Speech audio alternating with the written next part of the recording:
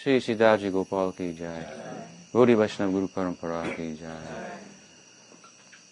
Gaur Bhakta Vrinda ki jai. Gaur Premanande.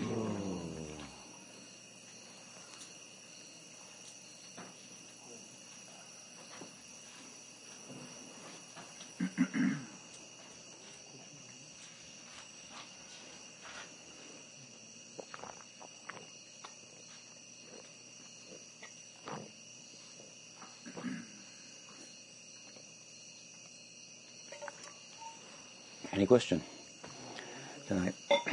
Sí. Hace unos días estaba meditando en los Diksha Mantras y, bueno, por un lado, a través de la explicación de Srila Sridhar Maharaj, nosotros comprendemos al Brahma Gayatri como que representa a Radha Dasyan en un aspecto general. I translate for them. Yeah.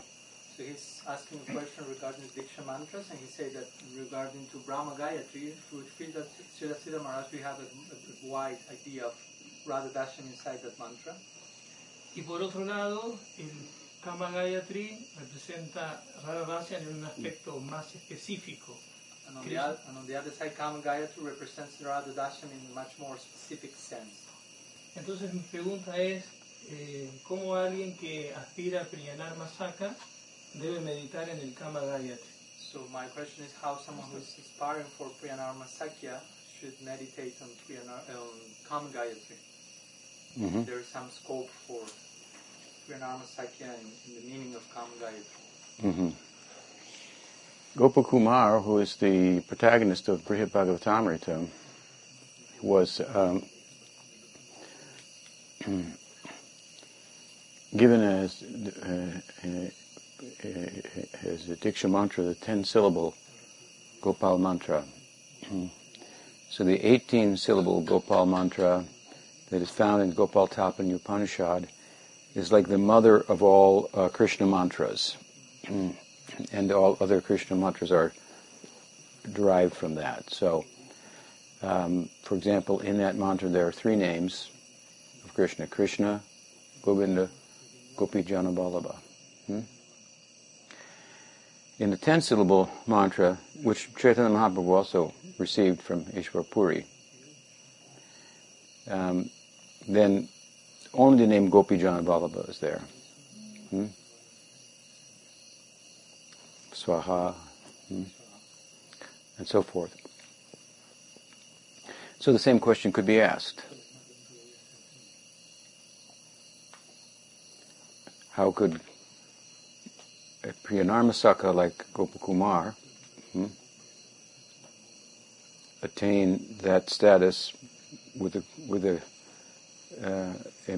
mantra focused on Krishna as the lover of the gopis, which is not the preoccupation of the cowherds per se. But he did. He did attain that, right? So of course, then the Narmasaka has a Madhurya aspect. That kind of cowherd, as you know, has that influence in his Sakyarasa. Rupa Goswami has compared it to yogurt, that Sakyarasa, mixed with the Madhurya of sugar, which makes it sweeter.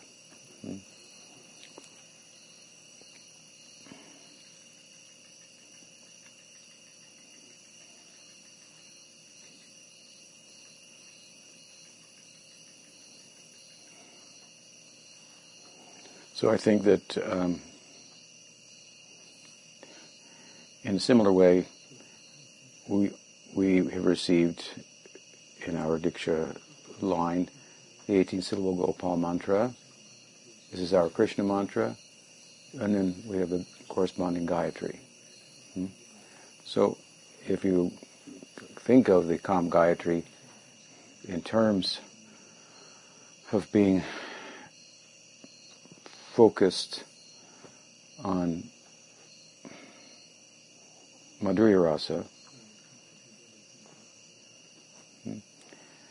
then you can think of it in relation to the Krishna mantra, to culture that sweet influence, add that, so to speak, to embellish your Sakya sentiments. But I don't think that you can say that the Kama Gayatri is just exclusively about Radha Dasyam. There is, of course, and I have said what you have said, but to repeat it and to give the Puranic kind of story to it, I believe the Padma Purana explains that one day Brahma was performing a sacrifice, and in the context of the sacrifice there was a function that was to be performed by his wife. His wife is Saraswati. But for some reason she was not available. So he was in need of a wife. So he sent some of his assistants out to find him a wife quickly. And they kidnapped a cowherd girl from the Braj region.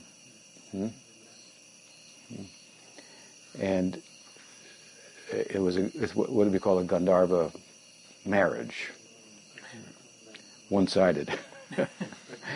Gandharva marriage is typically mutual consent alone, and that is what the bond is based on. It's said to be the only viable marriage for Kali Yuga. But Gayatri was, or the Gopi was, the consent was not mutual, or the mutual attraction was not mutual. Here's a Gopa girl from a Gopa village. She's got to go live in Brahmaloka, with a four-headed fellow. It's a little, it was a little awkward for her, but not. So anyway, she was kidnapped. She was married, and she became Gayatri. Right? So she's the personification of the Gayatri mantra. But then the Gopa people, they complained that you've taken, one of our people here.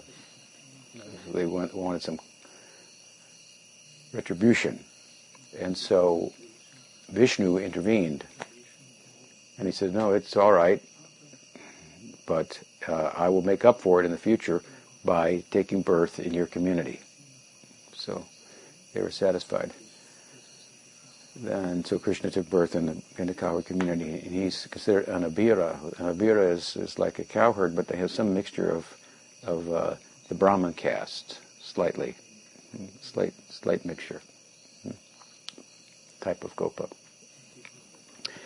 So all well and good, but when Krishna appeared in the cowherd community and performed, Vishnu did, but as Krishna, of course, then he performed such wonderful leelas, and the height of those leelas was reached in connection with the cowherd girls, and so this Gayatri missed out and felt cheated, and so somehow she was able to manifest as a Gopa in the personified form of the Kama Gayatri. So therefore we can say the best or the highest ideal that we can get from the Brahma Gayatri is the Kama Gayatri. Brahma Gayatri means different things to different persons. It's a very abstract formula of sacred words, and there's a lot of different sects who derive different meanings from it. Jiva Goswami, of course, made an effort in his Tattva Sandarbha and then again in the Paramatma Sandarbha, to make clear that the Gayatri mantra is really only a mantra for the worship of the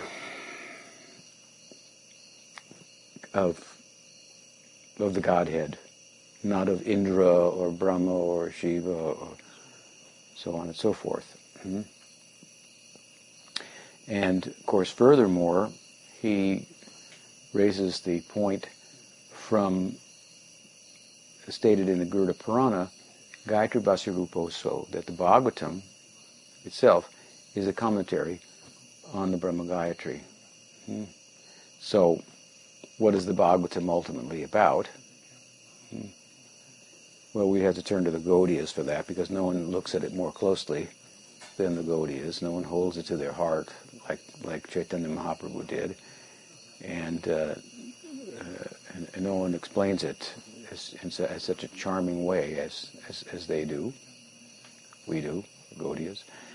And of course, they see the Bhagavatam ultimately coming to this position of, we can say, Radha Dasyam, or Krishna's subordination even to Radha. Krishna is the supreme God. That's one point you have to draw from it and point out that it's making this point, and then on another level as well, that he's subordinate to the love of the gopis and his devotees, and ultimately the best of all devotees, or the fullest expression of devotion, is Srimati Radharani. So we can make a case that the Brahma Gayatri, as Pujapad Sridhar Maharaj takes us to the service of Radha. Now there's different types of service to Radha also. So the Subal, for example, Madhu Mangal, another example, Subal in particular, is described by Rupa Goswami as being a kinkar, a servant of Radharani. Radharani's maidservants are also her servants. They serve her in a different way. They serve her by dressing her, bathing her, and attending to her personal necessities, and so on and so forth.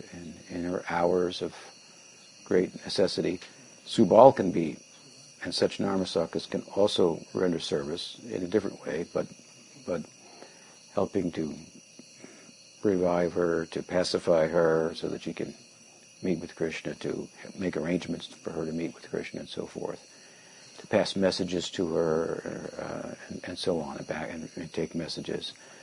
So in that capacity, Narmasakas are also involved in a form of Radha Dasyam. So the different forms of Radha Dasyam. The extreme, even within Madhurya Rasa, Radharani has certain friends. She has friends like Lalita Vishaka. They have assistants. They're called Priyasakis.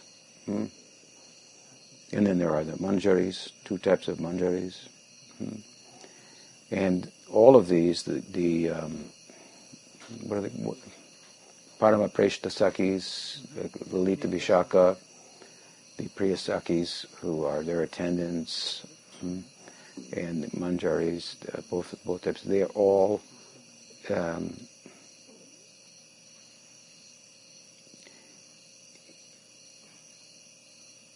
experiencing what we call tadbhav, rather than sambhog. Their bhava is to be attached to the bhava of Radha,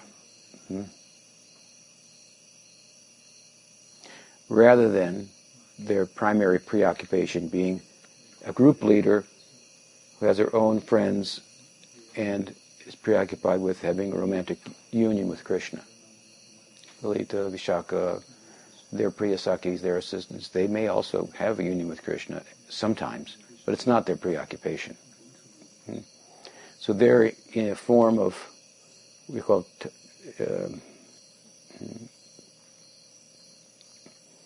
tadbhav rather than sambhog, two types of Madhurya Rasa. But there are different types of that tadbhav. So the extreme form of that we find in the Manjaris, who would never entertain the idea of having direct romantic union with Krishna, because they they're so dedicated to bringing about Radha's union, and they get more out of that. Because no one can get closer to Krishna than Radha, and by being so attached to her, they come closer to the experience that she has than if they were a group leader and had direct union with Krishna themselves. That's the math of it, so to speak. So the math, of course, is the best way to please Krishna. But as a bhav, on the surface, it appears sometimes as if they don't even like Krishna. They only like Krishna because Radha likes Krishna. So that's very extreme. So the different forms of Radha Dasyam. And the Narmasakas also like Subal. There's a side of that to their Sakyabhav. So that said,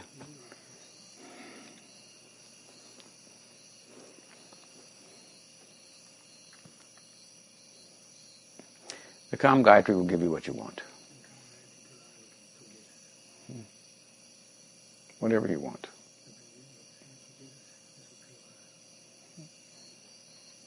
So you fix your ideal, you chant the Kam Gayatri.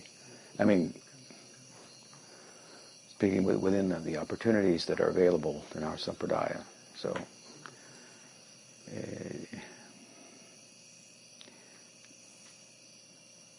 if we take kama in one sense, then it refers to kamanuga, kamarupa. That type of rag bhakti of the gopis, rather than sambandhanuga or sambandharupa. Vatsalya, Sakya, Dasya for Krishna. That's one way to look at Kam, the Kam Bij.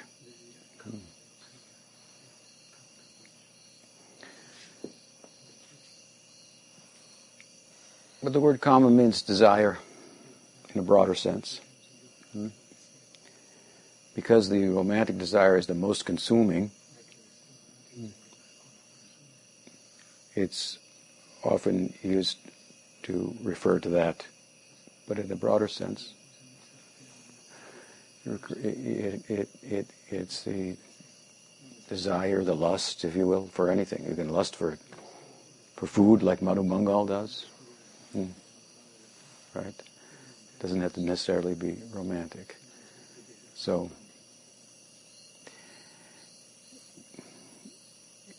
in Kam Gayatri, then we offer ourselves to Krishna, who is Madan Mohan, who is Govinda Dev, who is Gopi Jana Ballava. All those things, right? So you have the same names, in one sense, as you have in the Krishna mantra, 18-syllable Krishna mantra. Krishnaya, Govindaya, Gopi Jana Ballavaya. So it doesn't have to be, it's not that I want Sakyabhava, if I chant this it'll be a problem, I'll turn into a gopi. Something like that. No. You'll get your desire. And if you look at it from a Madhurya aspect, just like also but the sannyas mantra or the Vaish mantra for the renunciates in Gaudiya Vaishnavism is a Gopi Bhav mantra, basically. But that's, again, in some places, the Narmasakas are called, their bhav is described as Sakhi Bhav. Right? So, no problem. We think of it in light of that. An aspect of the Narmasakas bhava. Does that help?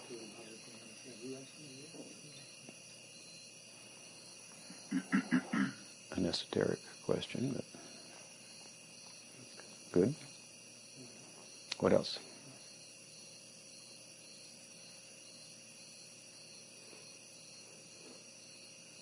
those sakas, they like what Dharma sakas, they like the romanticism of Radha and Krishna.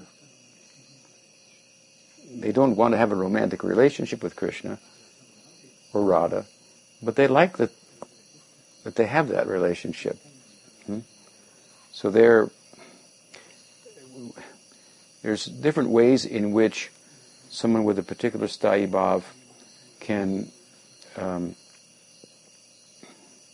embrace a compatible sthayi bhav, either a sthayi bhav of a dominant primary rasa or of a secondary rasa. There's several different ways, but one to be personally desirous of it, or desirous of it as it appears within Krishna. Like it, sympathetic for it, liking it, seeing what it does to Krishna. So they see what it does to Krishna, they like that. And they know it, they understand how it makes him feel, and so they want to participate in that way. That's the idea. What else?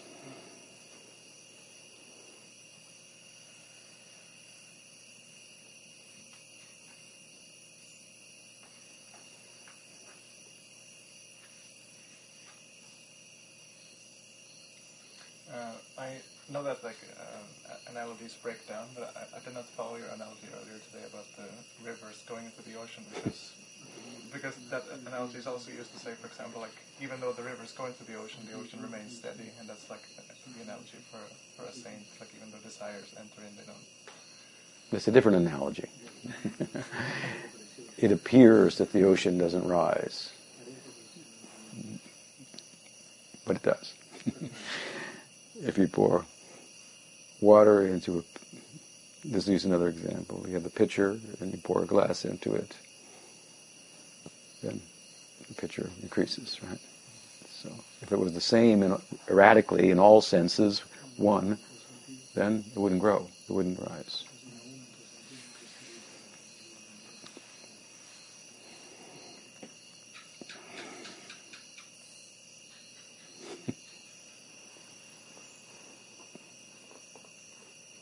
What else? Yes. I'm still thinking, Gurmaj, about the Gayatri mantras. In which situations is it necessary to have them, to hear them again, even though one has received them before from a guru?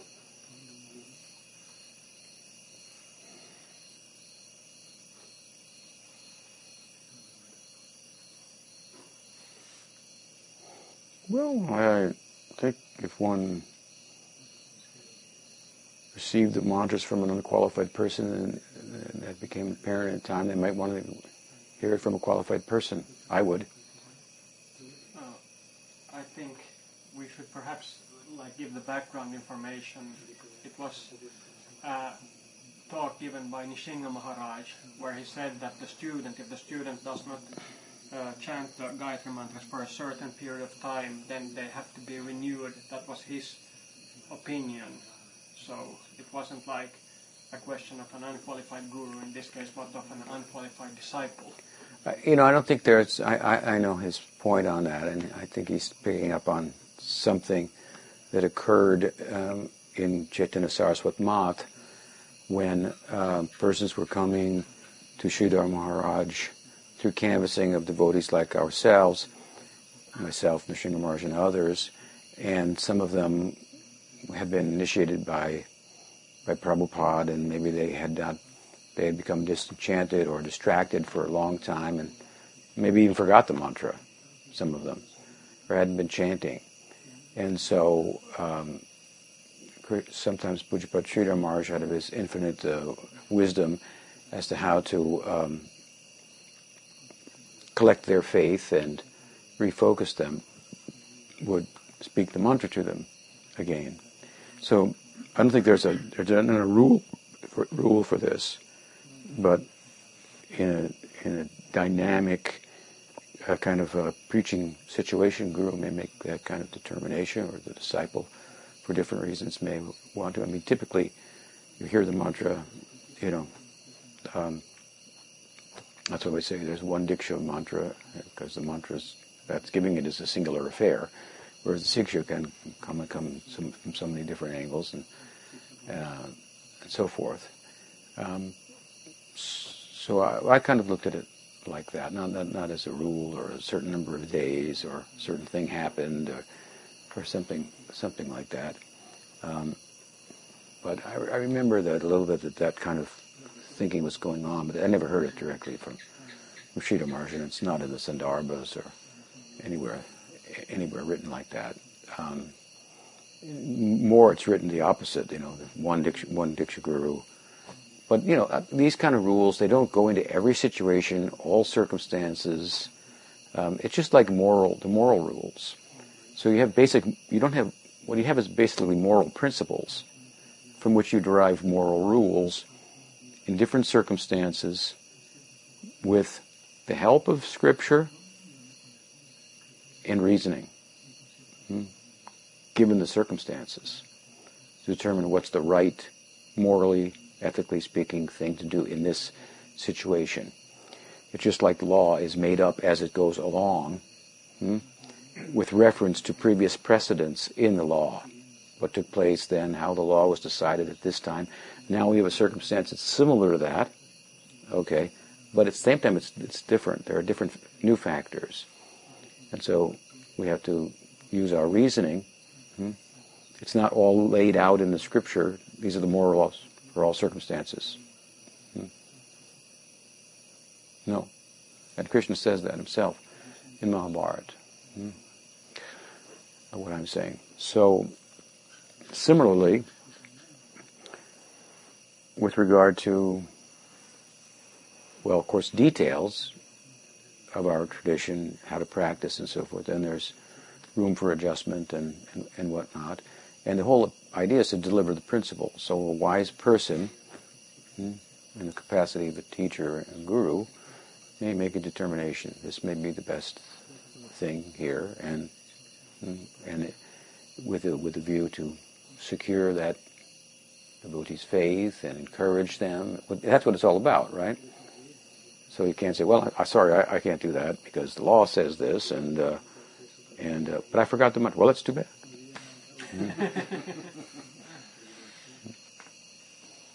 Good luck. It's not like that. So he has the dynamism, and he understands the principle and what's involved, and so makes exceptions or so forth. So Sridhar Maharaj was doing that, and he told me personally. He said, "I consider this a titular adjustment, a technical thing, only, to assist Swami Maharaj, Prabhupada, and his disciples." And some of the devotees thought, "Oh, this is the real thing now." And he was thinking, "It's just a small role. I can assist in some small way. I'm happy to have that opportunity to help and serve."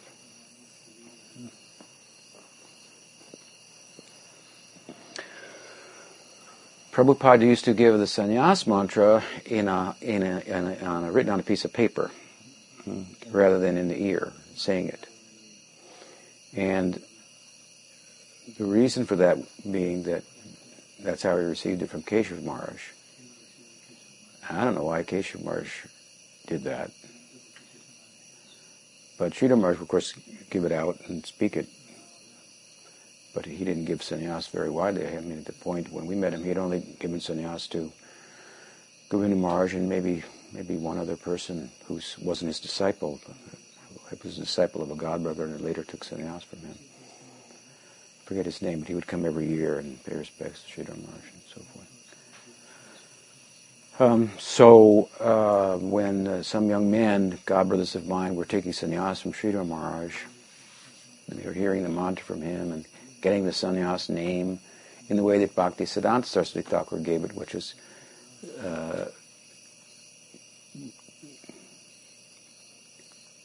what would you call it? Kind of wow, that's cool. Something like that, you would think, Bhakti, so-and-so, such and such Maharaj, whoa. I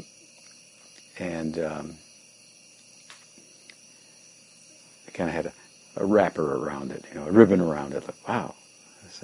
So the men who were taking sannyas were getting those names, and then some other devotees. There was only a few of us. It was myself. There was Koyananda Maharaj. Then later I brought Narasimha Maharaj and Vishnu Maharaj, who was like the transcendental sidekick of Narasimha Maharaj, and had taken sannyas from Narasimha Maharaj. So, Koyananda Maharaj had taken sannyas from Prabhupada. I took sannyas from Prabhupada. Narasimha Maharaj took sannyas from Prabhupada. But when Prabhupada would give sannyas, he would just add Swami or Goswami, which are two of the sannyas names in the list of 108 sannyas names that Bhaktisiddhanta Saraswati Thakur used to draw from. His system was to initiate his disciple as sannyas and give them the name Bhakti, and then a 2 or 3 syllable name like Vedanta, Sarup, Pramod, Vishramba, which differentiated them from one Puri Maharaj or another Puri Maharaj, for example. Puri, Aranya, Giri, Padmanabha. These are all some of the 108 sannyas names. Sridhar, Swami, Goswami, Tridandi, and so forth. So they would get Bhakti, let's say Vedanta, Swami Maharaj. That was Prabhupada's sannyas name. So some of these young men were getting these names from Sridhar Maharaj, and then Koyananda Maharaj, he wanted to get a name like that. He was a Koyananda Swami. So, and it was basically, what he told Sridhar Maharaj is that I am preaching, and you have some new disciples that I'm bringing, and others are bringing, and so forth. And so, in order for them to feel that I have a very strong connection with you, it might be good if you were to, and then he paused, and Sridhar Maharaj chuckled and said, give you a name? He said, yeah, something like that. So now you can say, he changed his name. Prabhupada gave him the name of Koyananda. Sridhar Maharaj changed his name. Just see, what an offense. Overstepping Prabhupada, dismissing him, means he didn't think that Prabhupada was valid. And there's nothing that, even remotely resembles anything of the sort, as I'm explaining the context and so forth. So Sridhar Maharaj says, well, you think about it, and then he came up with the name Bhakti Ananda Sagar Maharaj, and then he explained how it meant the same thing as a Koyananda. Gave him the name. So most of the men who were taking sannyas from Sridhar Maharaj had not taken sannyas, or maybe they took sannyas from some ISKCON guru who was offensive to Sridhar Maharaj now, or had fallen away, and so then they took sannyas from Sridhar Maharaj. But amongst the disciples of Prabhupada who had actually taken sannyas from Prabhupada, there was only Sagar Maharaj, and then came me. So Sagar Maharaj, he said, "Oh, you've got to hear the mantra from Guru Maharaj." He said, "Prabhupada gave it to you on a paper, right?" I said, "Yeah." He said, "Well, you should hear it." So I had no objection to hearing it, but I personally, I wasn't thinking it was a necessity. I liked the idea, but the way it was presented to me was almost like, if you don't do, there's a problem. And there was a little bit of that kind of group think that I didn't identify with. I didn't come to Sridhar Maharaj for that. And I think he appreciated that also in me. But at any rate, I said, yeah, sure, I'd like to hear it. So So Sridhar Maharaj said, okay, I knew he would say the mantra. And that's when he told me, I consider like this is a titular adjustment and so forth. And he spoke the sannyas mantra, but he spoke it a little bit differently. That's another thing.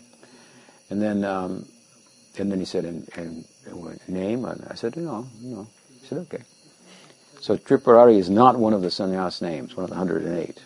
But, I was quite famous, or well known, let's say, infamous, well known. And I liked the fact that Prabhupada had given me a name. And so that was that. And he recited some other mantras to me and so forth. Then I think it was the next day, we went down to Parikram, right?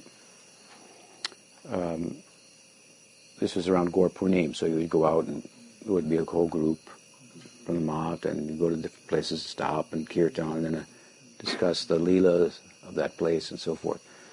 So we were in one place, and Harichandan was a brahmachari in the mat, an older devotee. He said something in Bengali, and then he said, so one of the sannyasis, should say something here, and he said, and some of them pointed to me, and so he said, and now we'll hear from, and then he didn't know what my name, he knew my name was Tripurari, but he didn't know that Tripurari was not one of the 108 names, and he didn't know that I didn't have a bhakti so-and-so. So he was asking, oops, it's bhakti, and then Narasingha Maharaj, who by this time I had had an influence over, and brought him to the mat, and to the lotus feet of Pujapad Sridhar Maharaj. Now his name was Jagat Guru Swami. He was Jagat Guru Das. That was the name that Prabhupada gave him.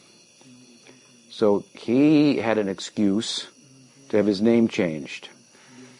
His excuse was, Jagat Guru Swami sounds like a big Mayavadi name. I'm no longer in a big group of ISKCON. I'm out in the world starting my own thing, and here I am, Jagat Guru Swami.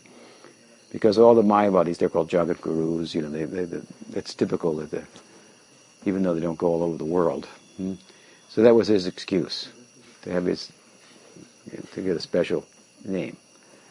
So Guru Maharaj gave him the name Bhakti Gaurava Narasingha Maharaj. And then Vishnu Maharaj, who, as I said, has always been the transcendental kind of sidekick of Sridhar Maharaj, or Narasingha Maharaj. He had taken sannyas from Narasingha Maharaj, and his initiated name from Prabhupada was Bhavananda Roy Das. Bhavananda Roy. Bhavananda Roy was the father of Ramananda Roy. He had 5 sons who were compared to the Pandavas, and he himself was compared to the Maharaj Pandu. So Bhavananda Roy Das, Prabhupada had given him that name. So Narasingha Maharaj, when he had given him sannyas, gave him the name Bhavananda Roy Swami. Okay, so when he met Sridhar Maharaj, and he said his name was Bhavananda Roy Swami, everybody kind of chuckled. Because Bhavananda Roy was a householder, in the Leela. And the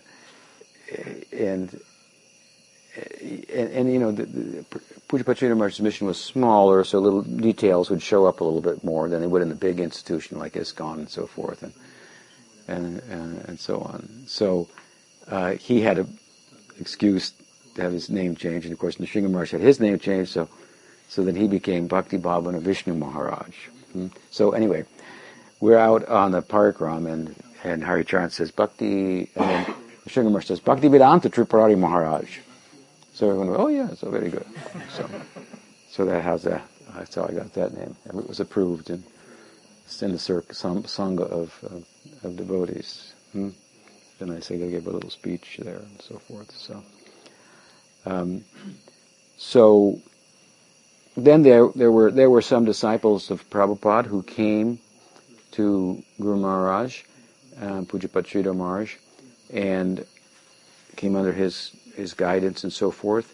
And when they said their names, my name is so-and-so, he would say, "What?" And it wouldn't make any sense, the name. So they had heard it wrong, always kept it like that. You have to understand that when Prabhupada gave initiations, sometimes there were mass initiations. And so he would ask different sannyasis to pick out names from the Bhagavatam. He didn't sit and think of all these names. So he'd go to the Bhagavatam, pick out names. This name, this name, this name.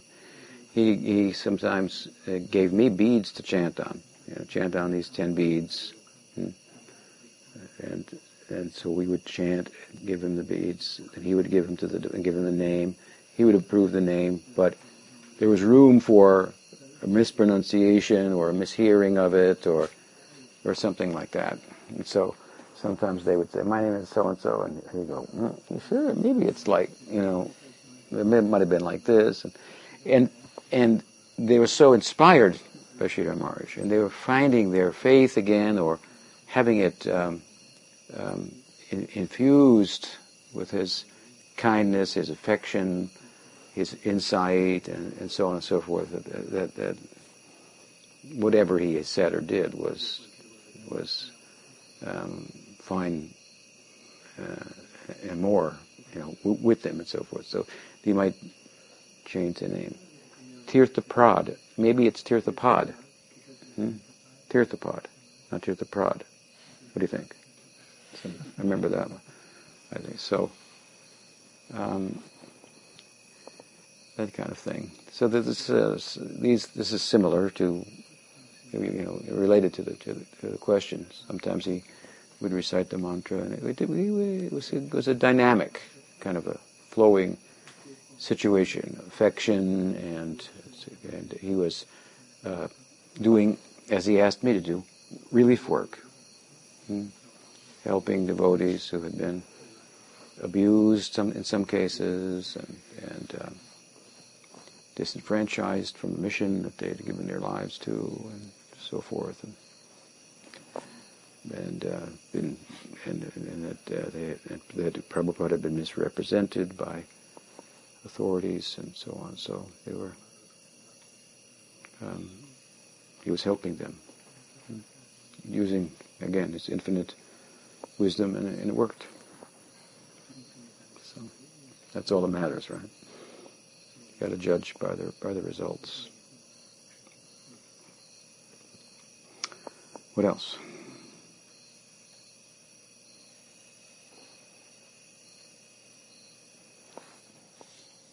Like you have two names, Govinda, Madhava.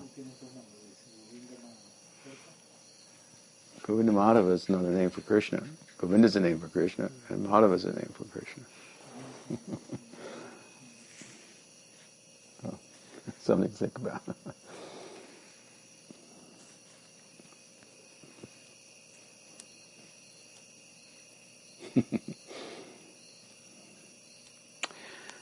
What's the time? 7:15. Anything else? Yes. Maharaj, I keep going back to this story I heard you mention in one of your lectures about Ramana who sent his son in the school to study Bhagavatam. Mm-hmm. The son comes back once and he says, father asks him if he has learned the Bhagavatam, and he says yes, and then he gets sent back again to study. And this happens, I believe, 3 times, and then the 3rd time he answers, "No, I cannot figure the Bhagavatam out. I haven't learned it." And I'm wondering, what is the virtue of saying that? Well, the story is, again, that the father sends his son to Benares to get an education, and his son comes back, and the father says, "What books did you study?" He said, "This one, this one, this one." He said, "Did you study the Bhagavatam?" He says, "No, that was not on our curriculum." He says, "Well, then you didn't get an education, so you have to go back, right?" So he goes back and he studies the Bhagavatam, and he comes back, and father says, "So did you study the Bhagavatam?" He says, "Yes, and I understand why he sent me that. That's a very important book." He said, "So you understood the Bhagavatam?" He said, "Yes." He said, "Well, then you would go back and study it again." So he confused, but anyway, following his order of his father, he went back and he studied the Bhagavatam a 2nd time. Then he returned, and father said, "Did you study a 2nd time?" And he said, "Yes." now I understand why you sent me, because the second time I realized I didn't understand it the first time. There's so much there. So Father said, so you understand the Bhagavatam? He said, yes. He said, then you better go back again, study again. So then he went and studied the Bhagavatam the third time, and he came back. And Father said, did you understand the Bhagavatam? He said, I can't understand the Srimad Bhagavatam. And then Father said, now you've understood Srimad Bhagavatam. So you're asking, what does that mean? What's the implication there, right? The implication is that the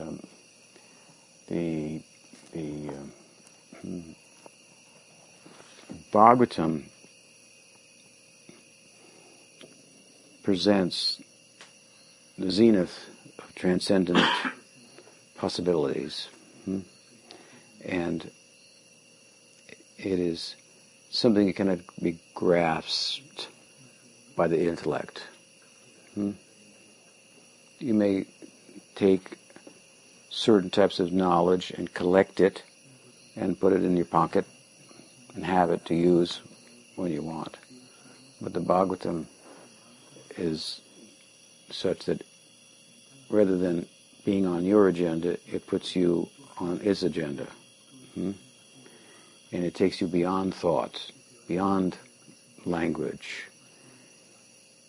Who can say they understand Krishna? Krishna is trying to understand himself. That's Chaitanya Mahaprabhu. The subject is ever expanding, and Shruti-bir Mrigyam, as Uddhava said, I can't understand the Braj. It's off the map of the Shruti. Therefore Bhagavatam says about itself, Shruti Sara Mekam. It's the cream of the milk of the Upanishads. And it's hard to digest a liter of cream. But it's hard to stop drinking it too. So it's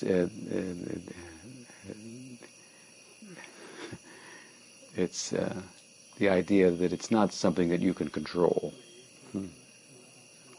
but that you should come under the control of, under the influence of, and it will be good for you.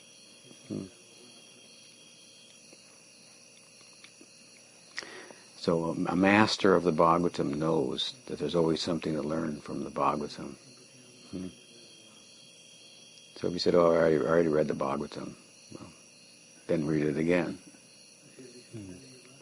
Because there was a Bhakti Ballabha Tirtha Maharshi used to say, those who say that I've already read the Prahlad Leela haven't read the Prahlad Leela.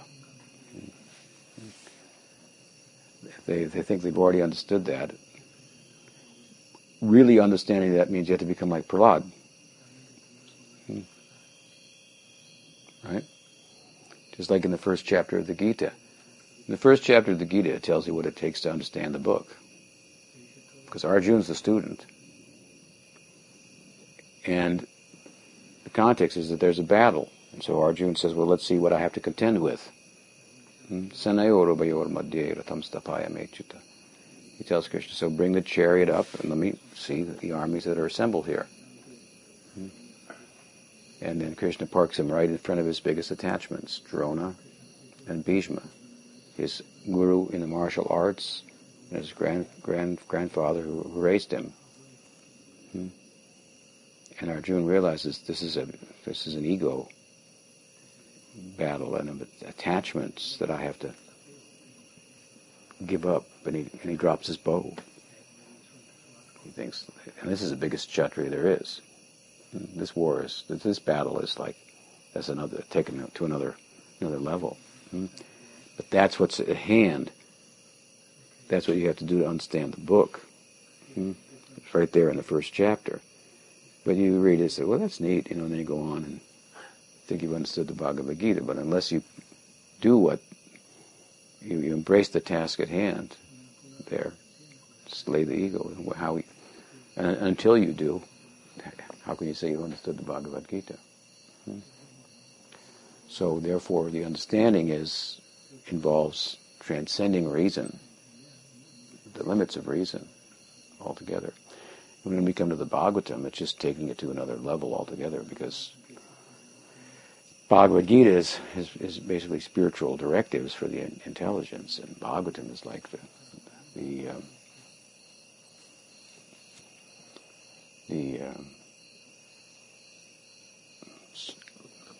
emotional possibilities of the soul itself, influenced by bhakti.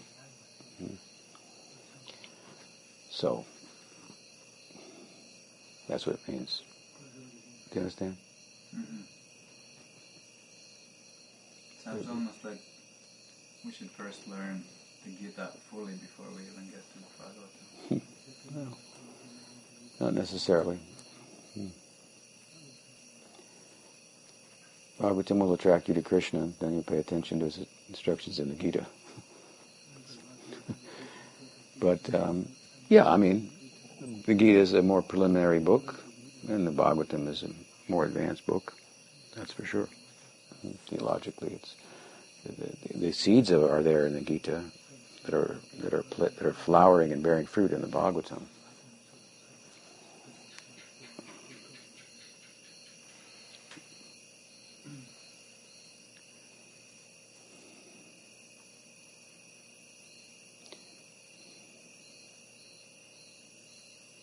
So to think that I've captured this spiritual truth with my intelligence, as Pujapad Sridhar Maharaj used to say, and I've got it in the fist of my intellect, is to not have it at all, because the intellect is not a vehicle for going there.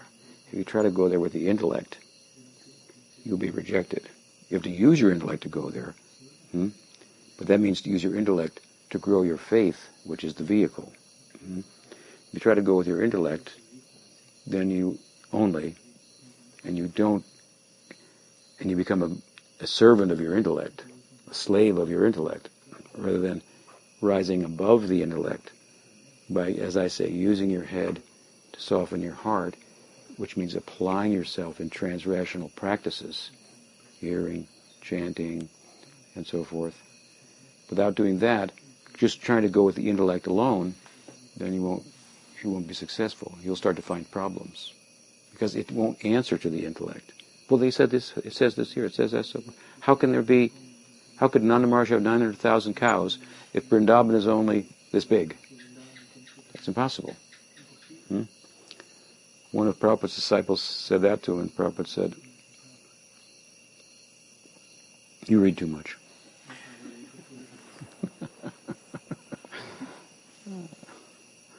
So that's another way of understanding the point. And that's not easy, because we're used to knowing by our intellect. We have to learn that by our intellect we can't know in a comprehensive way, in a way that will satisfy us, that we'll feel nothing remains to be known. You will not arrive at that sense, nothing remains to be known, just by intellectual exercise. No one has ever done it in the history of humankind, just by a rational exercise. But we do have examples of people who have pursued or engaged themselves in what we call transrational practices. That means they're not irrational, but they pick up where reason leaves off. And they conclude, they're based on a conclusion that reason has its limitations. We don't put reason on the altar, we put Krishna on the altar. That's reasonable. And then they reason how to serve him in any given circumstance. Not whether he exists or not, but how to serve him in any. That's first, but then as the intellect becomes, as the self comes out a little bit, then you start to reason how to serve him best in any circumstance. And reason has its place, subordinate now, to the soul. But humankind has been trying to ration their way out of the anxiety of material existence. No one has been successful. But there are people, mystics, who have given up that approach and taken a transrational approach, and we can look at them and say, here it's a testament. This person is happy without need, has no need for anything. She has no need. As the Buddha had no desire. suffering is based on desire, attachment, as the Gita said. Now you can know that, but then you have to know, that means, okay, I understood that point. It's a pretty basic point. It's also hard to refute. Try it. Whenever you want something, well, there's going to be some trouble. You have to get busy to accomplish it and so forth. Can't sit peacefully. But then to put that into practice, that means to use your intelligence to soften your heart. Right? You understand?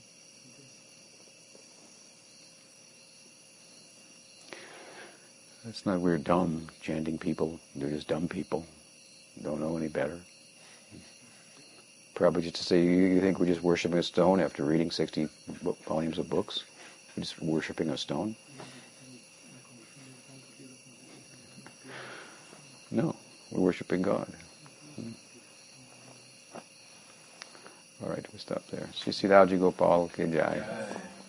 Gauri Vaishnava Guru Parampara ki jai. Gaur Bhakta Vrinda ki jai. Gaur Premanande.